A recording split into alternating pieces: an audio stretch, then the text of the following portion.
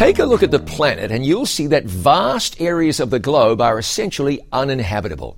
The Sahara Desert in Africa covers an area of 3.5 million square miles. That's an area almost as large as the entire United States.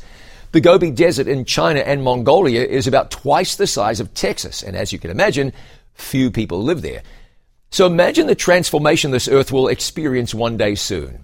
Isaiah 45:18 says, God, who formed the earth and made it, who has established it, who did not create it in vain, who formed it to be inhabited. Throughout eternity, that's exactly how this planet will be, restored to its original form.